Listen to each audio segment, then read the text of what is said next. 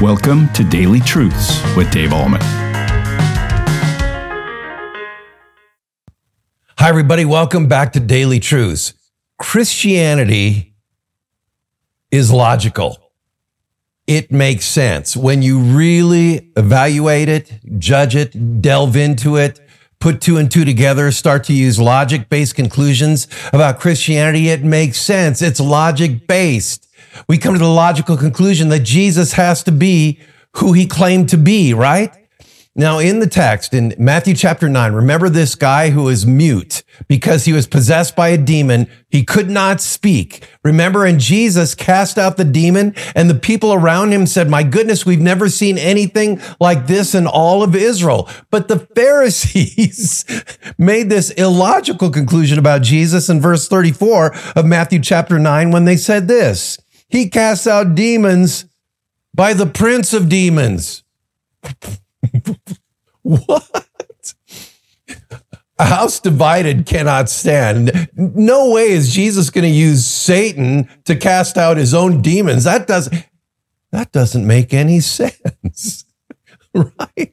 That's like a basketball team having a center that blocks his own teammate's shot, right? That's like a tight end on a football team tackling his own quarterback. That doesn't make any sense. Why would Satan cast out his own demon? Why would he do that?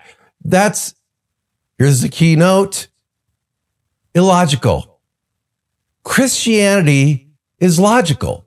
And yet there are so many people today who say, we just categorically deny all the claims of Christianity. Okay. It's logical to look at all the things that are around us and say, somebody made that. There's a creator behind the creation, a master architect behind the design. Somebody made that, but there's so many people who say, that just kind of evolved. We all came from apes. It happened over millions of years.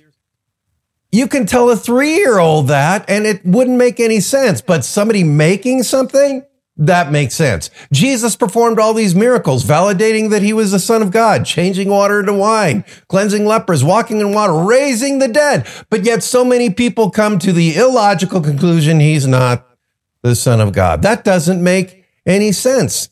He was nailed to a cross, Jesus was. And then 3 days later, he rose again from the dead. He was around for 40 days. He gave irrefutable evidence that he was alive. People that had seen the miracles also saw him face to face. He appeared to 500 people all at once. He made sure he didn't hang out for 1 day or 3 days or 5 days. He hung out for 40 days so that people could say, yep, we've seen him.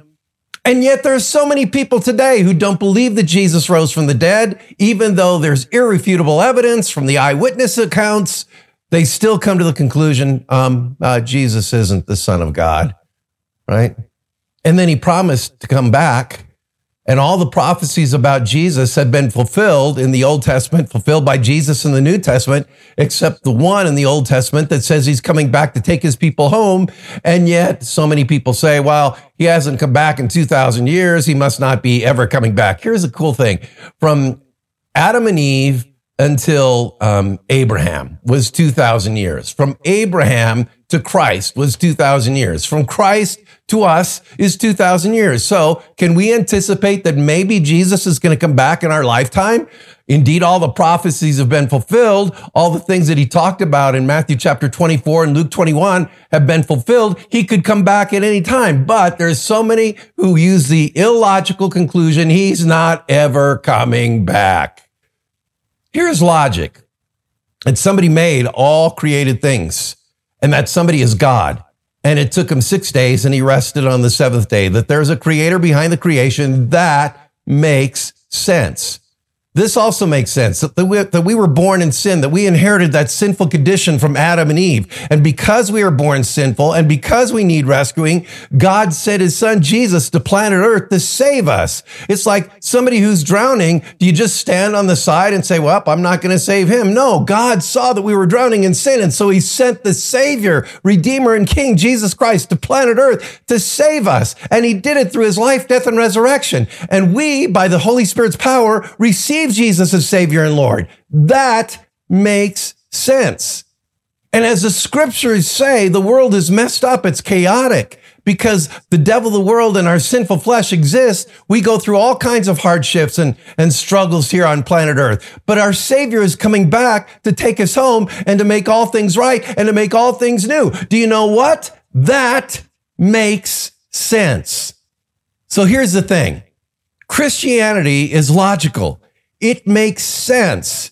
And it makes so much more sense than any other teaching that's out there about where the world came from, why there's sin and evil and suffering in the world, why we need a Savior and all these different things. It makes sense. And so I want you, if you're struggling about Christianity, and most of you are not, I know, but if you know someone who's struggling with Christianity, can it really be believed? Is it really something that we can base our theology on, our teachings on? Is it really true?